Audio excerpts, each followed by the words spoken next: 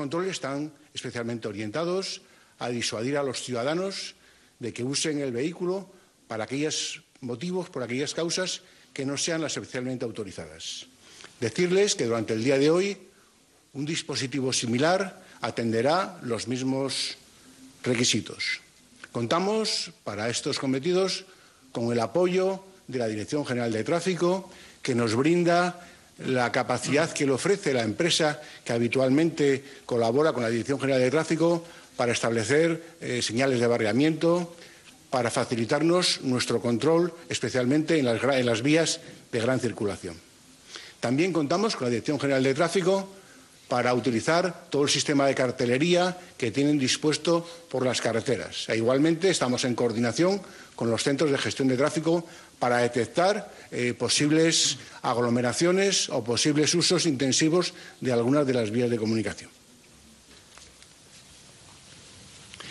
Como curioso, y dentro de la colaboración que las unidades de tráfico, todas las unidades de la Guardia Civil en general, prestamos a todas las iniciativas que contribuyan a mejorar la situación en la que estamos, unidades de la Guardia Civil de Tráfico han colaborado con una empresa de Asturias que está desarrollando un prototipo de respirador y necesitaba un tipo de pieza que no encontraba en el mercado y que se parecía mucho a las boquillas del control de alcoholemia que nosotros usamos. Evidentemente, en cuanto lo supimos, pusimos a su disposición en un lote correspondiente. Dentro de la cercanía al ciudadano, pues seguimos desarrollando la labor con algo más de 9.000 patrullas durante el día de ayer, que ha recorrido el amplio despliegue que la Guardia Civil tiene en la geografía española. No solamente nos hemos dedicado a atender lo que es el control de las limitaciones de movilidad que establece el Real Decreto, sino también nos hemos preocupado mucho de custodiar las instalaciones, los comercios, los polígonos industriales que se ven obligados a cerrar por este motivo. Así, dentro de estos cometidos, hemos detenido a 43 personas implicadas en delitos contra el patrimonio. Durante estos días, el descenso de la delincuencia ha sido muy notable. No cabe duda que el confinamiento de las personas en sus domicilios, las dificultades de movilidad, hacen que también sea más difícil para los delincuentes. Se ha reducido en nuestro ámbito de responsabilidad en más de un 50% y, asimismo, el número de detenidos por delitos relacionados con el Código Penal ha bajado alrededor de un 60%. No cabe duda que esta situación ha supuesto una modificación importante de los hábitos de las personas. De nuevo, nos preocupa, y queremos expresarlo públicamente, lo que se refiere a la ciberdelincuencia, al empleo intensivo que están haciendo los ciudadanos españoles de estos sistemas, bien para comunicarse entre ellos o bien para estar al corriente de la situación. Queremos señalar que en ocasiones algunos de los mensajes que nos pueden llegar, algunas de las ofertas relacionadas especialmente con la crisis, con el virus, pueden estar o pueden haber casos que existan programas maliciosos que puedan ir unidos a ellos. Buscamos, rogamos la mayor de las prudencias en el uso de estos programas. De todas formas, el Grupo de Delitos Telemáticos de la UCO ha habilitado un canal específico para informar a los ciudadanos sobre este asunto, especialmente en lo que se refiere a las ventas fraudulentas que tienen como enganche el utilizar el COVID como gancho. Esta cuenta, a disposición de todos los ciudadanos, es ciberestafas@guardiacivil.org. Para terminar, decir que la Guardia Civil, en su amplio despliegue y en coordinación con los cuerpos de Policía Local, Policía Nacional y las Fuerzas Armadas, estamos trabajando para la protección de las personas, de los bienes y, cómo no, para contribuir a que todos sigamos de la forma más seria posible las limitaciones de movimiento que nos establece el Real Decreto de estado de alarma. Muchas gracias. Muchas gracias, Teniente General. Le cedemos la palabra a doña María José Rayo, Secretaria General de Transportes y Movilidad. Muchas gracias, Fernando, y buenos días a todos. Paso a dar cuenta, como viene siendo habitual, de los datos de movilidad registrados, unos de esta mañana y otros del día de ayer. Datos que lo que demuestran es que el confinamiento está siendo efectivo. Y realmente desde aquí nuestro agradecimiento a todos los ciudadanos que están restringiendo al máximo su movilidad, en el fondo cumpliendo con la normativa que está establecida. En los servicios de cercanías, durante la hora punta de esta mañana y de media entre el día de ayer, el nivel de utilización ha sido de un 14% respecto a lo que sería un día equivalente del año pasado. No se han registrado incidencias relevantes ni episodios de aglomeración. En los servicios de media y larga distancia ferroviarios, incluyendo los servicios de AVE, el nivel de utilización se mantiene como el día de ayer, en torno a un 2% de lo que hubiera sido un día equivalente del año pasado. Eso sí, con una nueva oferta de servicios de Renfe, que ya cumple las obligaciones del Real Decreto y, por tanto, supone una reducción importante en la oferta. En cuanto al transporte de viajeros por carretera en autobús de larga distancia, también continúa descendiendo. En el día de ayer se ha registrado un 91% de menor utilización respecto a un día equivalente del año anterior. Vamos viendo que en todos los modos de transporte se van reduciendo los niveles de utilización unos poquitos puntos porcentuales cada día. Y en el transporte aéreo, en el que ocurre lo mismo, el nivel de operaciones de la red de AENA en el día de ayer fue de un 63% inferior al nivel equivalente del año pasado. En cuanto a cuestiones específicas del día de hoy, cabe destacar que ayer hubo una serie de episodios de aglomeración en algunos aeropuertos de AENA, aeropuertos principalmente turísticos de Alicante, la Costa del Sol y Canarias. Son episodios que se están produciendo por el cierre de los hoteles y las personas quieren volver a sus lugares de origen, son turistas y se van al aeropuerto a esperar a que salga su vuelo, aunque queden muchas horas para el mismo. Ya lo anunció ayer el ministro José Luis Ábalos, se ha pedido la colaboración de la Policía Nacional y antes lo ha señalado el director adjunto operativo de la Policía. Están colaborando para tratar de evitar esos episodios a partir de ahora. Por otra parte, informar también que hemos procedido a la adjudicación del contrato para asegurar los vuelos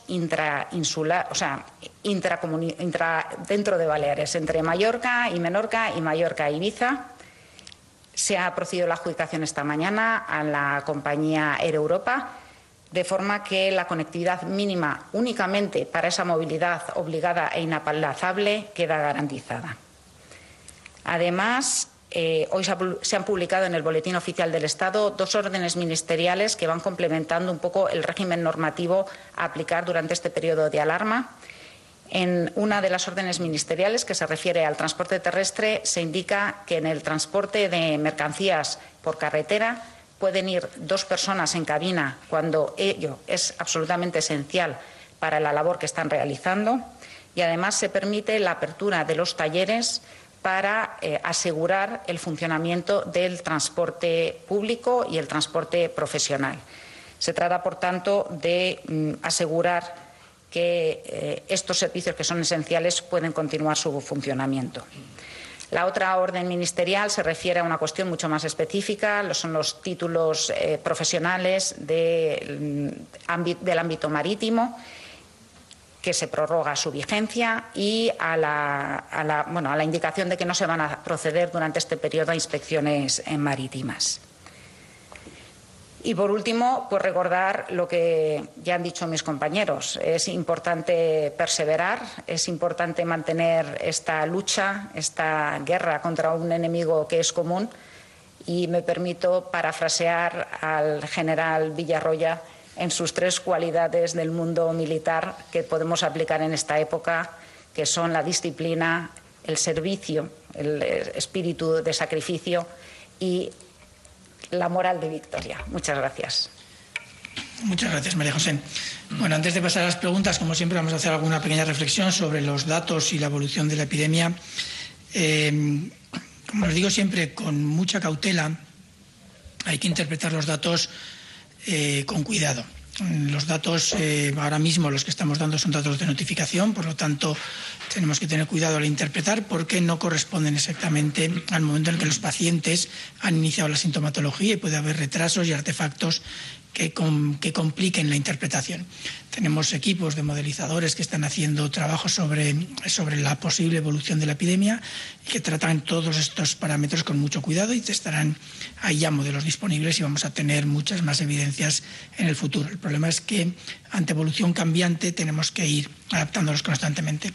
Pero sí que creo que hay un dato importante que lo tenemos que considerar ya, desde hoy y durante los próximos días. Este Real Decreto tiene una vigencia de 15 días y luego se tiene que valorar su extensión o no. Y yo creo que es importante, si me pueden enfocar el mapa que tenemos ahí, que entiendan un poquito la distribución de la enfermedad en España. Este mapa está disponible en la página web del Ministerio de Sanidad. Es un mapa que realizan en el Instituto de Salud Carlos III. Este mapa muestra la incidencia actual en los últimos 14 días, que es un periodo de incubación de la enfermedad. Lo que nos interesa es tratar, en la medida de lo posible, de mantener las zonas más claras y que poco a poco las zonas más oscuras, en su incidencia de los últimos 14 días, vayan aclarándose. Esto solo lo conseguiremos si estamos todos concienciados de que las medidas que se han impuesto son útiles y que tenemos que cumplirlas.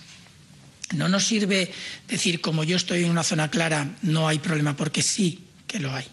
Sí que lo hay. Todas las zonas claras están ahora mismo en evolución hacia un punto de incidencia mayor del que tienen ahora. Entendemos que las medidas que se están aplicando van a tener un impacto importante y ese impacto se va a poder valorar. Ya estamos empezando a ver alguna posible variación, que hay que tener mucho cuidado con su interpretación, como decía, pero podremos valorarlo en los próximos días. Por lo tanto, el objetivo es conseguir que esas zonas claras se mantengan claras y que las oscuras vayan perdiendo color. Como decimos todos los días, esto no los sanitarios, tanto asistenciales como de salud pública, podemos hacer parte, pero no podemos hacerlo todo. Depende tanto de los equipos que están trabajando, que han informado hoy de todas las actividades y todos los otros departamentos ministeriales, como sobre todo de cada uno de los ciudadanos de España. Yo creo que es importante que entiendan que estamos ya acercándonos a la semana de implementación del decreto. Ya comentábamos desde hace unos días que los días difíciles, duros, en los que hay que aguantar, vienen ahora y yo creo que tenemos que concienciarnos. Sí que les agradecería, por favor, que mantengan la tensión. Tenemos que conseguirlo y tenemos que conseguirlo lo antes posible. El impacto que esto está teniendo en nuestra sociedad y en la sociedad de todo el mundo, de todos los países del mundo, no se puede aguantar mucho tiempo. Tenemos que conseguir controlarlo y controlarlo cuanto antes, y eso depende de todos. Y ahora yo creo que podemos pasar a las preguntas, si le parece bien. Sí, por supuesto. Muchas gracias, Fernando Simón, María José Rayo, Miguel Villarroya, el jefe del Estado Mayor de la Defensa, y los directores operativos Laurentino Ceña y José Ángel González. Doctor Simón, le pregunta directamente el corresponsal de la radio alemana Deutschlandfunk, Hans-Günther Kellner. A los medios nos está llegando casos preocupantes de desatención, personas con sintomatología que no consiguen hablar con ningún médico, falta de test, fallecidos después de no haber disposición de máquinas para respirar asistida en las UBI o las UCI, personal sanitario de baja que cuestiona el funcionamiento de las unidades de cuidados intensivos, al menos en algunos puntos de España. ¿Qué tiene que decir? Yo creo que esto no se puede generalizar. Así que es cierto que tenemos algunas unidades asistenciales bajo un estrés cercano al límite. También es cierto que se están poniendo muchas medidas, tanto desde las comunidades autónomas, los gestores habituales de los sistemas sanitarios, como desde el Ministerio, para ayudarlas a poder solventar estos problemas de estrés límite al que se están sometiendo algunas de ellas. Pero desde luego no es en absoluto generalizable. Los detalles individuales, lamentablemente nosotros a nivel central no tenemos información, pero sí que es cierto que oímos lo mismo que oye todo el mundo y nos preocupa. De todas formas, como le digo, se están haciendo importantes esfuerzos para conseguir reducir esa sobrecarga que pueden tener algunas unidades concretas. La Vanguardia le pregunta al jefe del Estado Mayor de la Defensa ¿hasta cuándo permanecerá el ejército en Cataluña? Estamos hablando de la UME. ¿Se acaba su presencia con la desinfección del puerto y el aeropuerto del Prat o hará lo mismo en otras ciudades? ¿Qué balance hace de cómo fueron recibidos los militares y del rechazo de la Generalitat? Bueno, en primer lugar, tengo que disculparme porque cuando en mi intervención he dado un dato erróneo y no es así, quería rectificarlo. No son 6.640 efectivos, son 2.640 efectivos los que hay hoy. En segundo lugar, pues contestarle a la pregunta que en Cataluña y en el Prat y en el puerto estaremos el tiempo que sea necesario y para nuestra función, ni más ni menos. Para el doctor Simón, COPE, ¿cómo explica que Alemania con 15.000 casos positivos tenga 44 fallecidos y en España con 18.000 superemos los 800? No lo puedo explicar. Ciertamente estamos tratando de contactar con las autoridades de varios países europeos. Es verdad que ahora mismo todos los técnicos y responsables de dar respuesta a este problema estamos muy focalizados en la actividad diaria interna que nos absorbe y es difícil mantener la fluidez de conversaciones en algunos momentos, pero estamos haciendo un esfuerzo por tratar de entender lo que está sucediendo en Alemania en todos los países. No sabemos si es una cuestión de artefactos en notificación, de diferentes definiciones de caso, o si es una realidad, que en principio es lo que podría parecer. Vamos a ver si conseguimos informaciones. Hay previstas reuniones europeas en las que pueden arrojarse luz sobre esta situación, pero ahora mismo lo cierto es que es una situación difícil de explicar, no por nosotros, por ningún otro país europeo o global. Doctor Simón, le pregunta al Grupo Nervión, una vez que las personas fallecen no se permite verlas. ¿Es porque creen que el virus sigue contagiando aunque el paciente haya muerto? ¿Qué indicaciones hay al respecto? No es una cuestión de verlas, es una cuestión de evitar los aglomeramientos. Lo que tratamos de evitar es que nos suceda problemas como el que sucedió hace unos días, unas semanas ya, en 3 provincias en el norte en un velatorio. No podemos permitir que se conviertan en puntos de superdiseminación de la enfermedad, como llamamos, en los que se puedan contagiar muchas personas en un momento en el que la cercanía personal es importante e implica un contacto físico muy, muy cercano. Si se hace correctamente el manejo de los fallecidos, puede reducir en mucho algunos de los riesgos. Y yo creo que tenemos que ser conscientes de ello. Sé que es una realidad dura, sé que muchas personas van a sufrir en esta situación cuando no puedan dar el último adiós a sus seres queridos, pero ahora mismo yo creo que tenemos que entender la situación global y aceptar algunos de estos problemas. Para la Secretaria General de Transportes, le pregunta al plural, según una encuesta que se publica hoy, no nos da la referencia, hay 5 millones de personas en España moviéndose para ir a trabajar cada día. Los especialistas chinos que han llegado a Italia dicen que las medidas deben ser más duras y el confinamiento total. ¿Qué se va a hacer en España? Bueno, nuestras cifras, desde luego, lo que arrojan es que la movilidad se está reduciendo de manera muy, muy significativa. Yo creo que las cifras que he dado antes son muestra de ellos. Por supuesto, la situación se analiza día a día y cualquier otra medida se puede implantar cuando se considere necesario, pero el balance que hacemos hasta el momento es que, por lo menos desde el punto de vista de la movilidad, las condiciones actuales son las adecuadas. Canal Extremadura le pregunta al jefe del Estado Mayor de la Defensa, ¿podría darnos más datos, si los tiene, sobre la formación que están recibiendo los miembros del Ejército y de las Fuerzas Armadas, también de los cuerpos de seguridad del Estado, para hacerse cargo de la seguridad de centrales nucleares como Almaraz? Bueno, pues es una instrucción en el punto y habitualmente estas centrales, estos puntos de instalaciones críticas son competencia de Guardia Civil en su vigilancia. Pues ahora mismo estamos adquiriendo esa experiencia que tienen ellos en la vigilancia de esas instalaciones críticas y para poder asumir esos cometidos a partir de mañana mismo. Hay varias preguntas confluyentes para el doctor Simón IB3, por ejemplo, pregunta: algunos médicos de la Comunidad de Madrid aseguran que se están dando prioridades a los menores de 65 años para intubar porque no hay respiradores suficientes. ¿Es eso cierto? Y en línea con esto, el Diario Médico y El Mundo preguntan: las sociedades médicas de medicina intensiva y urgencias han hecho un documento ético para la selección de pacientes ante la previsión de un colapso de las UCI y la imposibilidad de atender a todos los pacientes del coronavirus. ¿Van a elaborar el Gobierno algún documento de estas características para que todos los hospitales se guíen por los mismos criterios éticos? La gestión de pacientes en UCI habitualmente ya tiene criterios restrictivos. No se introduce en UCI a todos los pacientes que puedan en algún momento tener algún tipo de patología que pudiera ingresarlo. Ya de normal una serie de criterios restrictivos. Obviamente son muchísimo más laxos que los de ahora. Ahora mismo sí que es cierto que hay unas condiciones en algunas UCIs concretas, y obviamente no se puede generalizar, en las que por la sobrecarga y la presión se tienen que hacer un poco más restrictivos.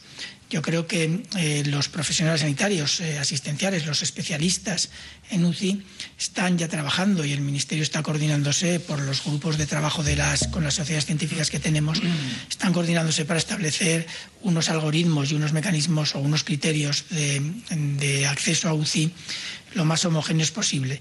Pero sí que es cierto que la situación límite que en algunas UCIs están padeciendo es en algunas UCIs, no está generalizado, y por lo tanto para fuera de esas zonas concretas este algoritmo sí que será útil y sí que se está trabajando en él. Televisión Española les pregunta a los responsables de Interior, a los directores operativos, ¿qué datos tienen del suceso ocurrido esta mañana en el aeropuerto del Prat?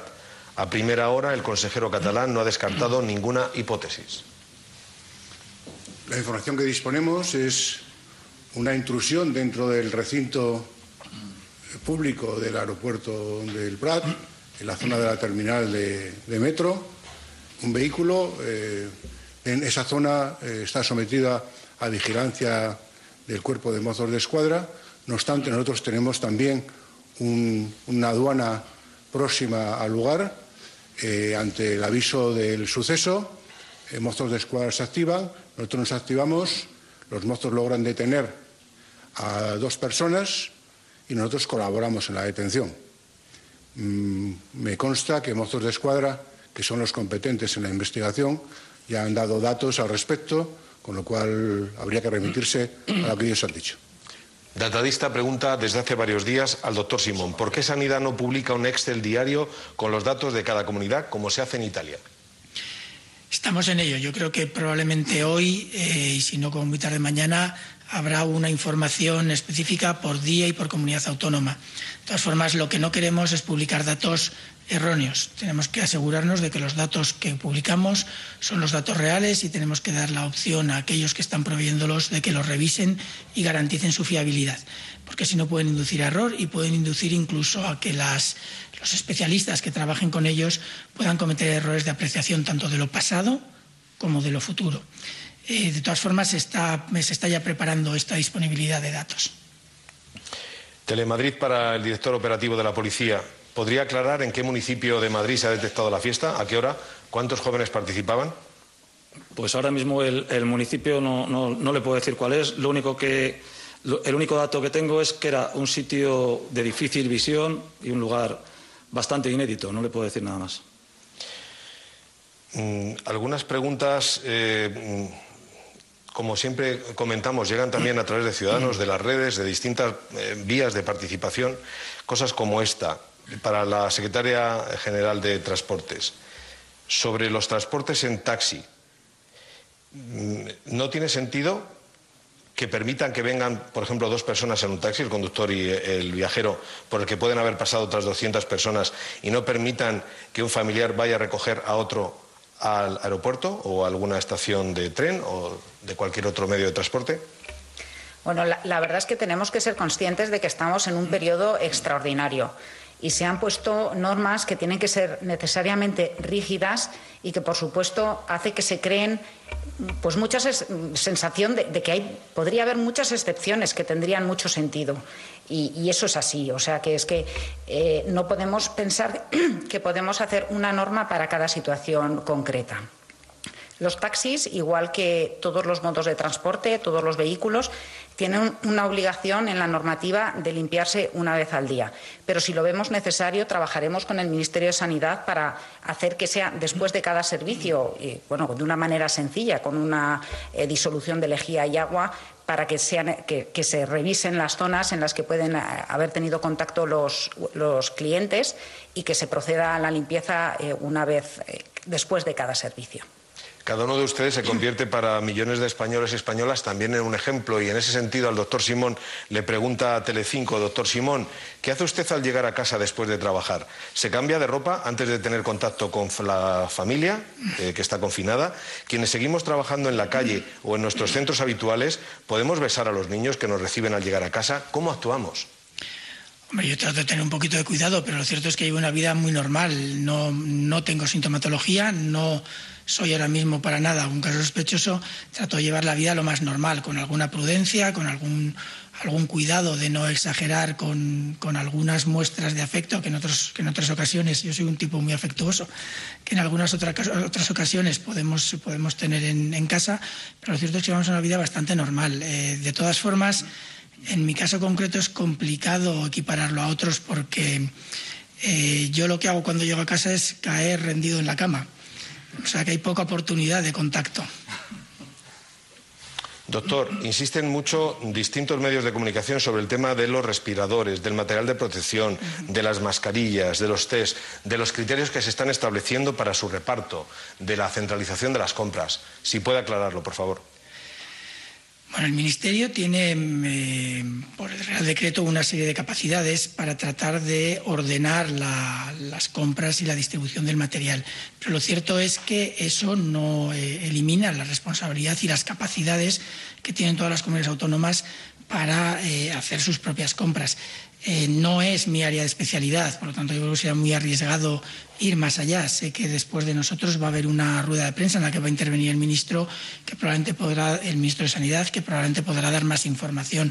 Pero lo cierto es que el Ministerio está tratando de ordenar algunos aspectos y las comunidades autónomas continúan con su labor habitual de abastecimiento y gestión de los servicios asistenciales. En relación con el ejemplo que también dan los servidores públicos, hay mucha inquietud que se ha generado en las últimas horas a raíz de la rueda de prensa que ayer se ofreció por parte del ministro de Sanidad, Salvador Illa, y el vicepresidente de Derechos Sociales, Pablo Iglesias. Puesto que, como todo el mundo sabe, la ministra de Igualdad y pareja de Pablo Iglesias está también contagiada por el coronavirus. Del mismo modo que también lo está la esposa del presidente Pedro Sánchez. En estos casos, ¿cuáles son las medidas de atención y de respeto a las normas sanitarias que personas en circunstancias parecidas y ellos mismos tienen que seguir? Bueno, en general, la recomendación es que los contactos estrechos, contactos que tienen que reunirse una serie de condiciones, obviamente los ejemplos que me ha dado son contactos estrechos, en general se tiene que hacer una cuarentena, pero se tiene que evaluar en algunas situaciones caso a caso. Hay situaciones en las que, por múltiples razones, puede ser necesario que personas sin sintomatología, que pueden representar un riesgo marginal, tengan que tener una cierta actividad laboral por las razones que sean. Y en estos casos se tienen que hacer excepciones. Ya están especificados en los documentos que tenemos publicados en la página web del Ministerio. Se especifica cómo se tienen que gestionar y valorar los diferentes contactos de los casos confirmados. Y la valoración se hace por los servicios de riesgos laborales, que están también haciendo una encomiable labor para tanto valorar y hacer las valoraciones de todos los contactos de riesgo, como valorar los riesgos a los que se exponen los empleados, como valorar las medidas específicas que se tiene que aplicar a cada uno de ellos. Si bien la norma general es la que es, tenemos que entender que los documentos que están elaborados, consensuados con todas las comunidades autónomas, prevén ciertas excepciones que son en principio razonables. Pues si les parece, dejamos aquí esta rueda de prensa y preparamos la siguiente. Como hemos anunciado, a la 1 de la tarde, a partir de la 1 de la tarde, comparecerán desde esta misma sala de prensa el ministro de Sanidad, Salvador Illa, y el ministro de Ciencia, Pedro Duque. Muchas gracias a ustedes y gracias a todos los participantes. Gràcies. Doncs bé, fins aquí la compareixença amb roda de premsa de Fernando Simón i de les autoritats, evidentment, que estan d'alguna manera comandant aquesta lamentable situació que estem vivint tots plegats en aquest moment. Les xifres són esfereïdores, vull dir, cada vegada, cada dia que arriben aquestes xifres d'alguna manera em poso més de mal humor, m'emprenyo més per allò que us dic, que això s'hauria d'haver pres mesures molt abans, i en aquestes últimes 24 hores doncs, hem passat de 17.100 infectats a 19.900, que és una diferència de 2.800, i de 767 morts a 1.002, i això és una diferència de 235. És a dir, com veieu en aquest moment, la cosa segueix evolucionant, cap a negatiu, lògicament, no involuciona gens, no sabem quan arribarem a dalt de tot de la corba, quan arribarem al pic, si més no, llegint una miqueta el que ha passat, n'hem de fer bona lectura d'això, a la Xina, i el que està passant en aquest moment a Itàlia, estem encara lluny del pic, no? Ells, els italians, entenen que poden arribar a aquest pic potser diumenge, demà passat diumenge, o potser el dilluns de la propera setmana, i a partir d'aquí anar baixant, tant de bo, no? Nosaltres esperem que no ens faltin tants dies com per arribar al pic i com per començar a baixar d'aquesta corba, d'aquesta muntanya, perquè sens dubte és una muntanya molt gran aquesta que tenim davant i no estem preparats perquè no sabem escalar-la. A partir d'aquí, posem una mica de música, uns quants consells, i parlem avui una mica amb el Lluís Canut.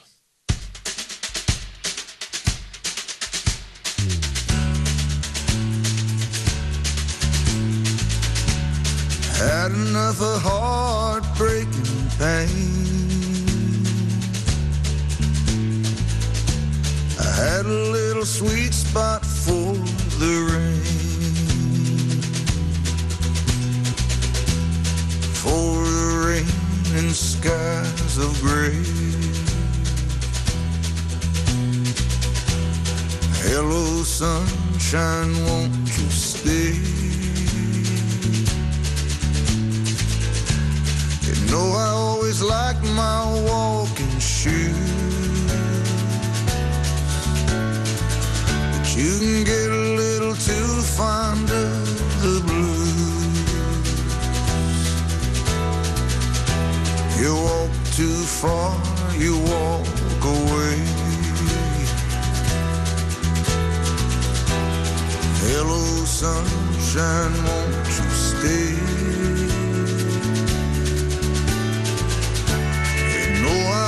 Loved a lonely town, those empty streets, no one around. Fall in love with lonely, you end up that way. Hello sunshine, won't you stay?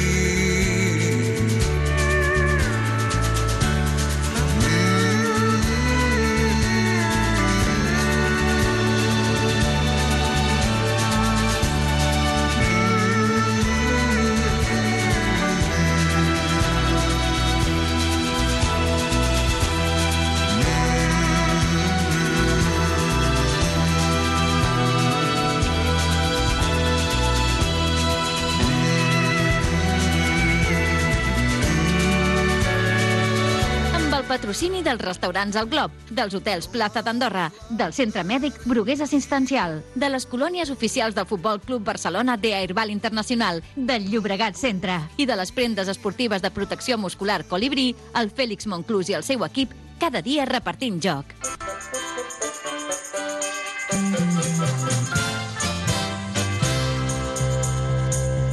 M'hauria agradat estar despert aquell matí que amb un vestit verd entre uns bladars ell va arribar.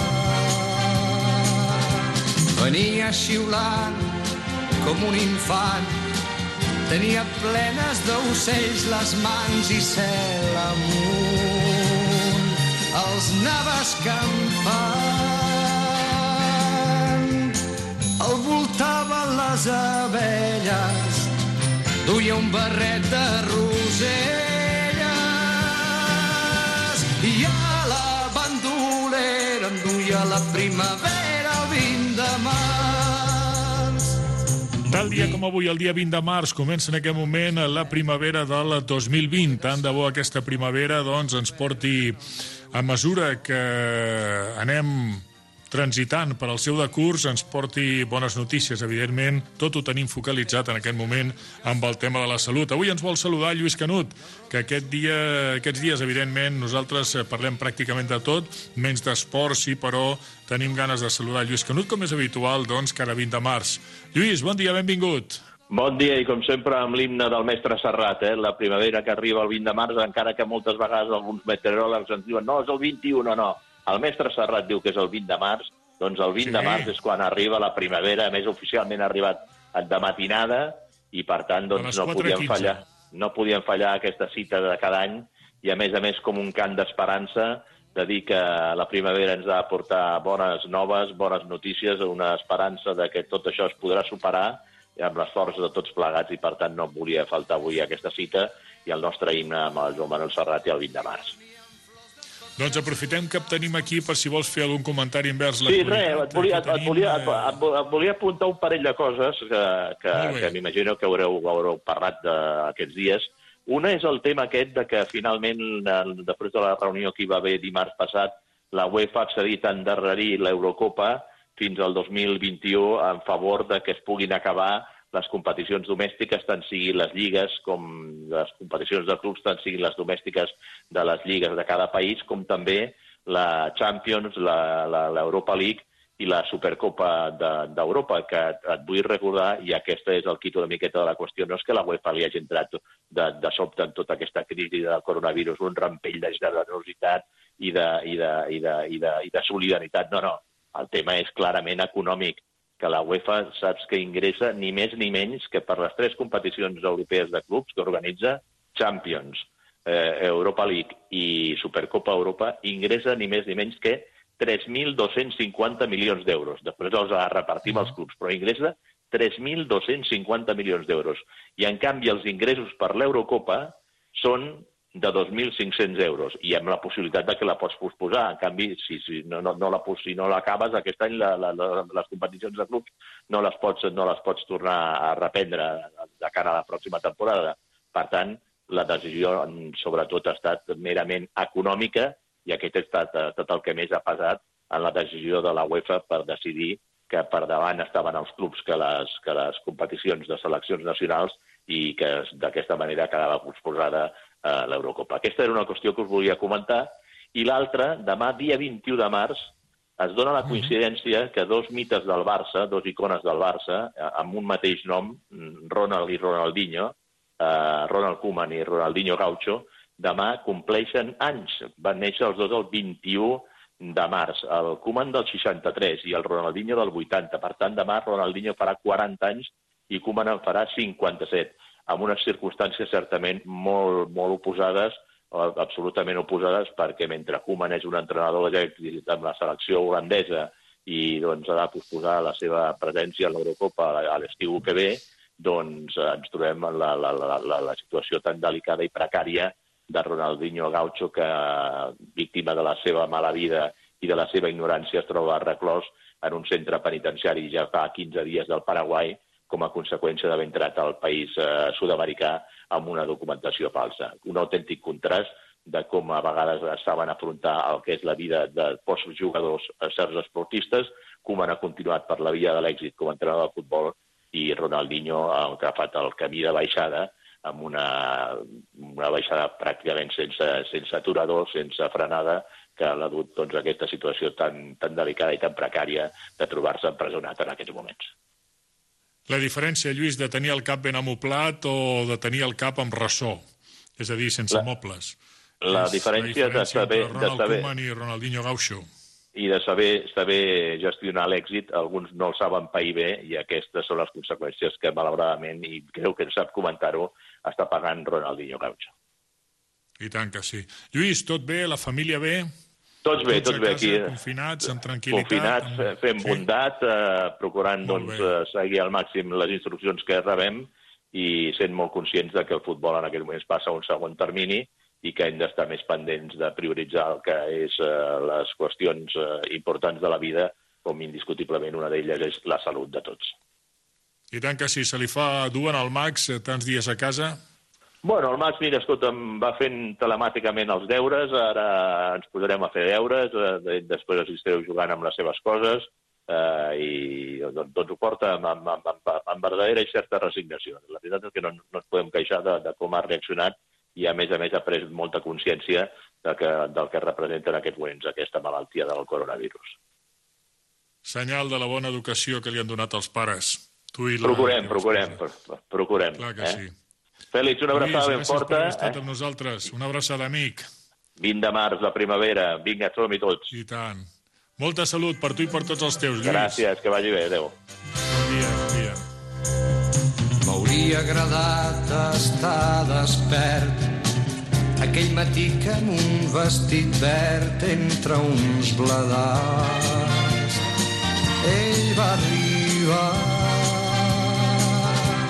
Venia xiulant com un infant, tenia plenes d'ocells les mans i cel amunt els anava escampant. El voltaven les abelles, duia un barret de roselles i a la bandolera em duia la primavera el 20 de març. M'hauria agradat estar despert o haver deixat els balcons oberts i en el meu son intuir com teules i branques s'omplen de nius i el roc eixut torna a mullar-se al riu i el crit agut d'una perdiu i del conill la mirada i olorar la matinada que la bandolera ens va dur la primavera el 20 de març. M'hauria agradat estar despert, jeure damunt d'un roc com un lluert de panxa al sol i amb un flabiol i haver sortit a rebre'l com cal i guarnir amb flors de paper els portals com si fos temps de Carnaval. Però aquell matí jo dormia tranquil perquè no sabia que la bandolera em duia la primavera el 20 de març, que la bandolera em duia la primavera el 20 de març. Déu-n'hi-do el noi del Poble Sec, Déu-n'hi-do el Joan Manuel Serrat, el nostre Joan Manuel Serrat de sempre, que la primavera, com a nosaltres avui, el va agafar dormint. Avui ha estat a les 4:15 d'aquesta matinada, ens ha agafat dormint, ha arribat la primavera del 2020. En aquest moment obrim els telèfons al 93 217 1010, 93 217 1010, prendrà bona nota el Jordi Vinyals per qui de vostès vulguin explicar la seva opinió envers el tema, vulguin dir alguna cosa, si volen protestar, protestin, si volen renyar, renyin, si volen lloar, lloin, si volen aplaudir, aplaudeixin. Qualsevol comentari és bo, ens poden explicar com estan vivint vostès, quina opinió els hi mereix tot aquest parèntesi que tenim pràcticament en el món, no? Vull dir, qualsevol opinió envers això, si en un moment determinat serveix per oxigen, per relaxar-nos una miqueta, per animar-nos, o si no, per fer-nos prendre una mica més de consciència, qualsevol opinió és bona. Ara, però, el que farem serà parlar amb un dels nostres tertulians de capçalera, comandant en el món del bàsquet, que és el doctor Eduard Sedó. Doc, bon dia, benvingut. Hola, bon dia, Fèlix, com esteu? Tothom bé? Com bé sabeu... Tot bé, gràcies per al moment. De moment ho tenim tot controlat. Com bé sabeu, amics i oïdors, l'Eduard Sedó és psiquiatre i jo, Eduard, t'he de dir una cosa que m'ha vingut sovint aquests dies al cap, no?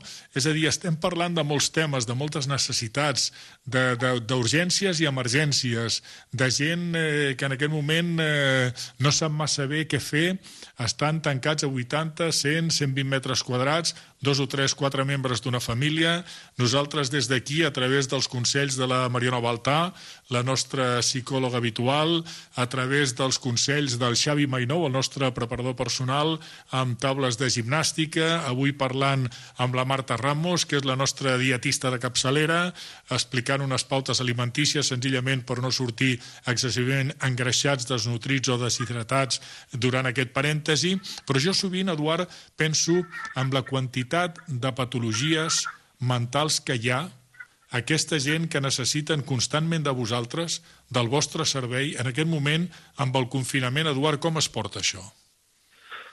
Bueno, pues, clar, hi ha diverses, jo diria que diversos graus de funcionament, no? El fet de que potser jo valoraria el fet de parlar a 2 o 3 nivells diferents, no? És el fet de dir com cada un viu a nivell personal la situació, com es viu a nivell familiar, sigui famílies completes, famílies monoparentals, etc., o com es viu això a nivell social, no?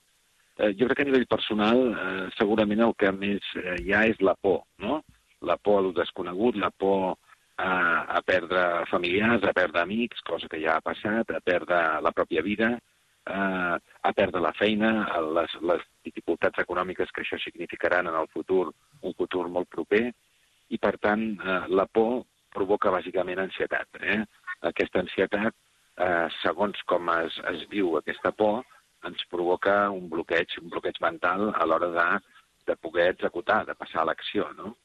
Jo parlaria d'una sèrie, no? La seriació de dubte, inseguretat, por, pànic.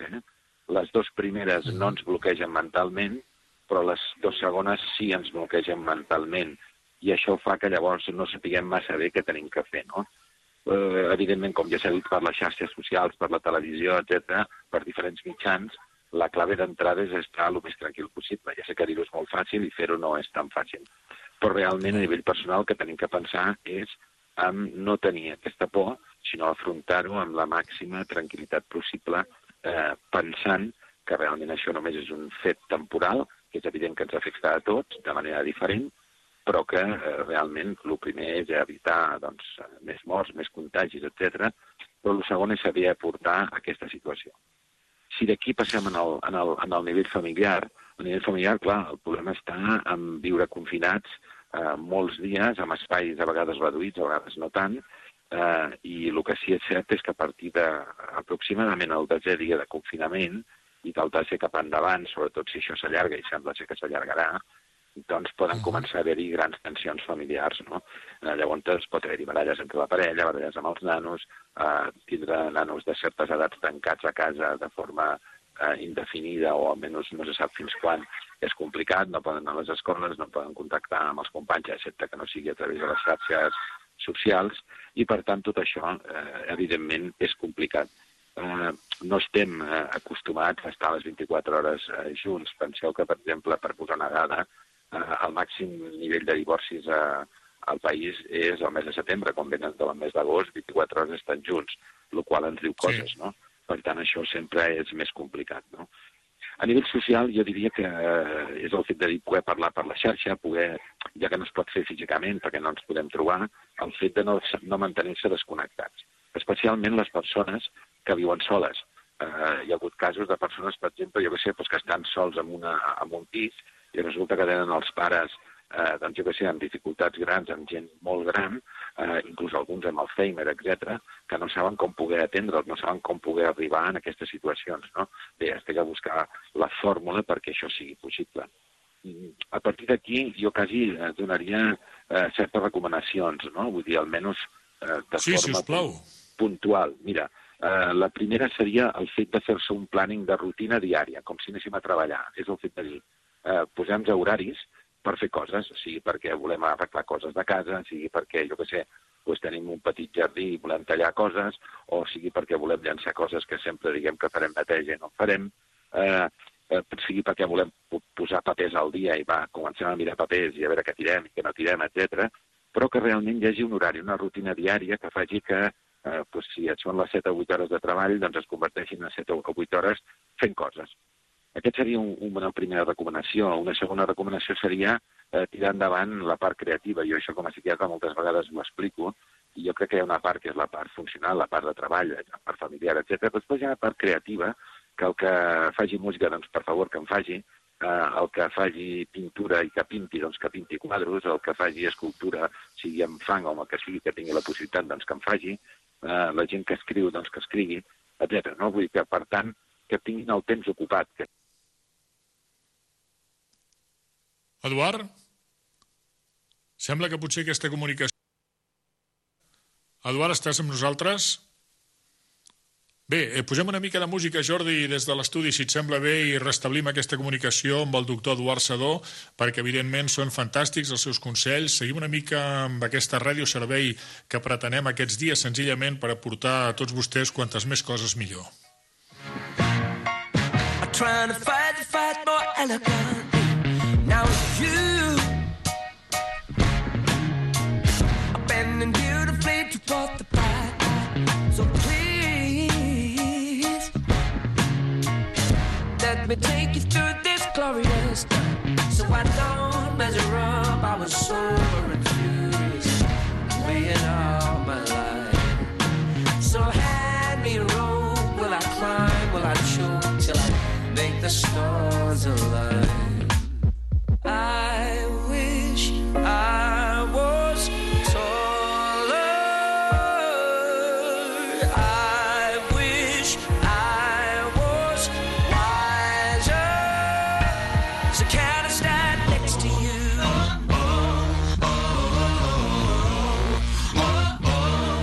So can I stand next to you?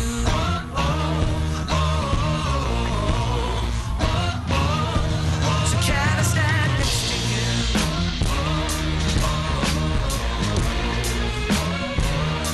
So can I stand next to you?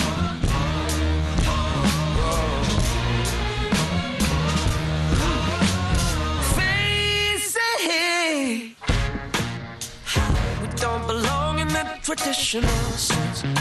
We we're as solid as a sky fence, to be locked in the arms of a glorious life with your body as my shrine. I'll be happy to drown when we're both flying down, I'll commune with the divine. I wish I was taller. I wish I was. Sembla ser, amics oïdors, que no és possible establir nova comunicació en aquest moment amb el doctor Eduard Sedó. Ho farem en breu. Si més no, deixeu-me que us parli una miqueta de Suerte Japonès i de l'últim que tenim.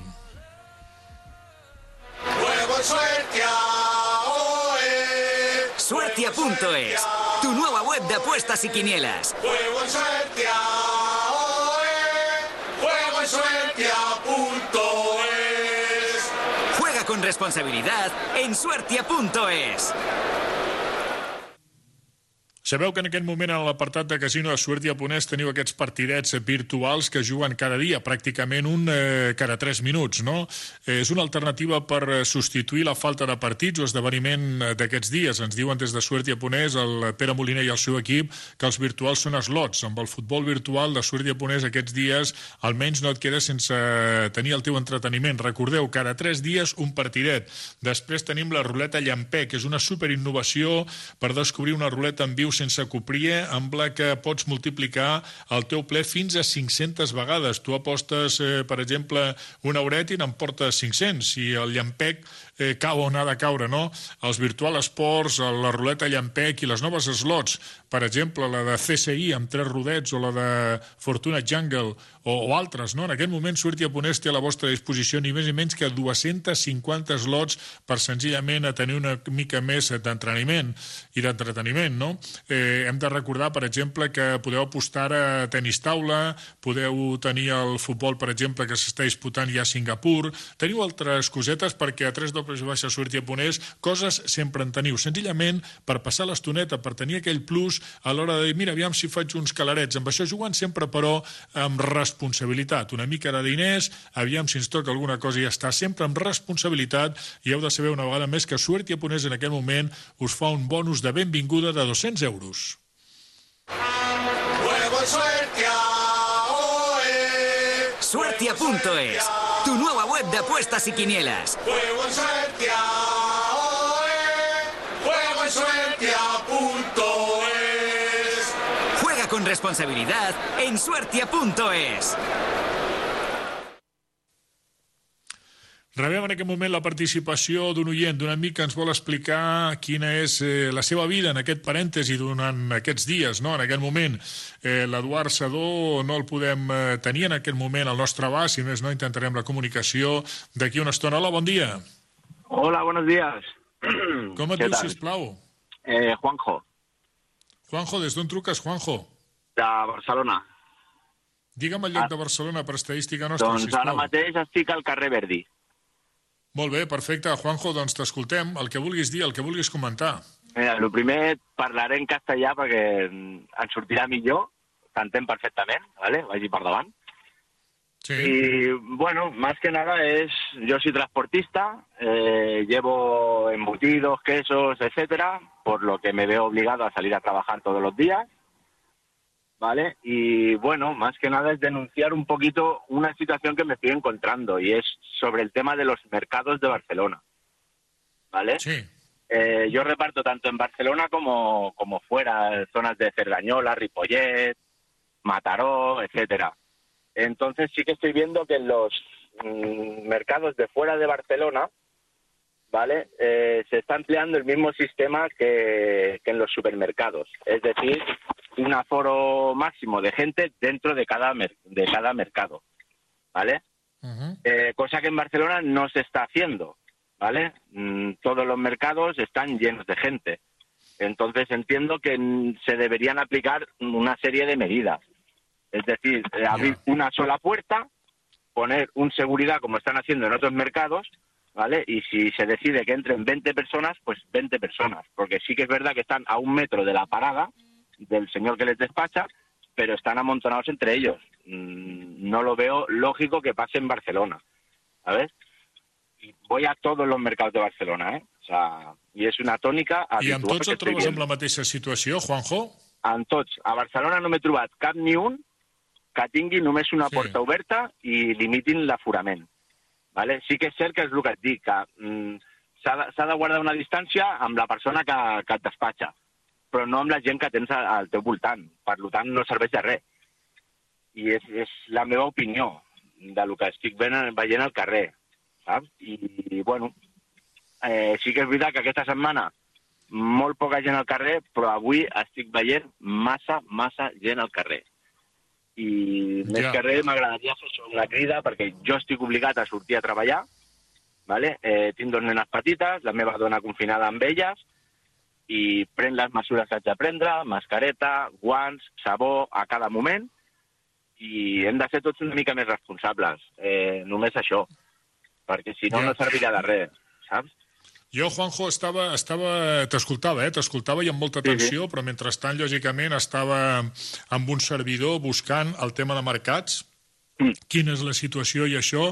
D'això que dius tu no me'n parlen senzillament doncs perquè tu denuncies una cosa evidentment des del sentit comú i des de l'amor propi que s'ha de fer, lògicament, no?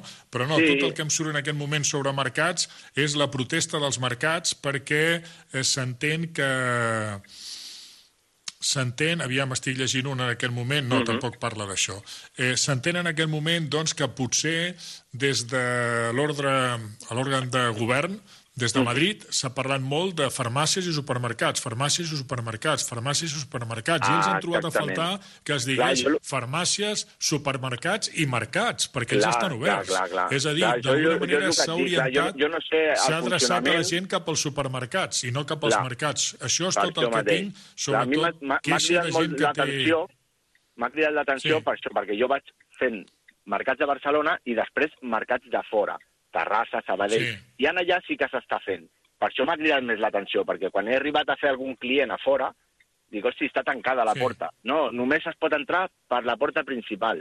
I només, i clar, és quan jo he fet el balanç de dir, hosti, aquí fora, als pobles sí que s'està fent, i a Barcelona Centre, que n'hi ha molta més gent, no s'està fent. Clar, jo no sé d'aquí depèn això, si és cada mercat internament que ho ha d'aplicar, o és un organisme que ha de fer que això es compleixi o que això es faci. Per això volia trucar-te per comentar-t'ho, saps? Perquè jo ho estic vivint i ho estic veient, saps? I m'ha cridat molt l'atenció, saps?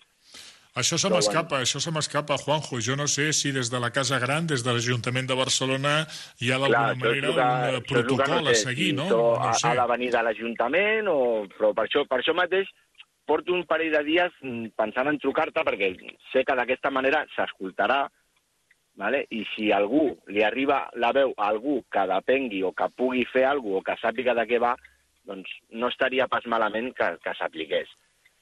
Sí, clar, hem de prendre consciència, no? La sociabilització en aquell moment... Sí, perquè la gent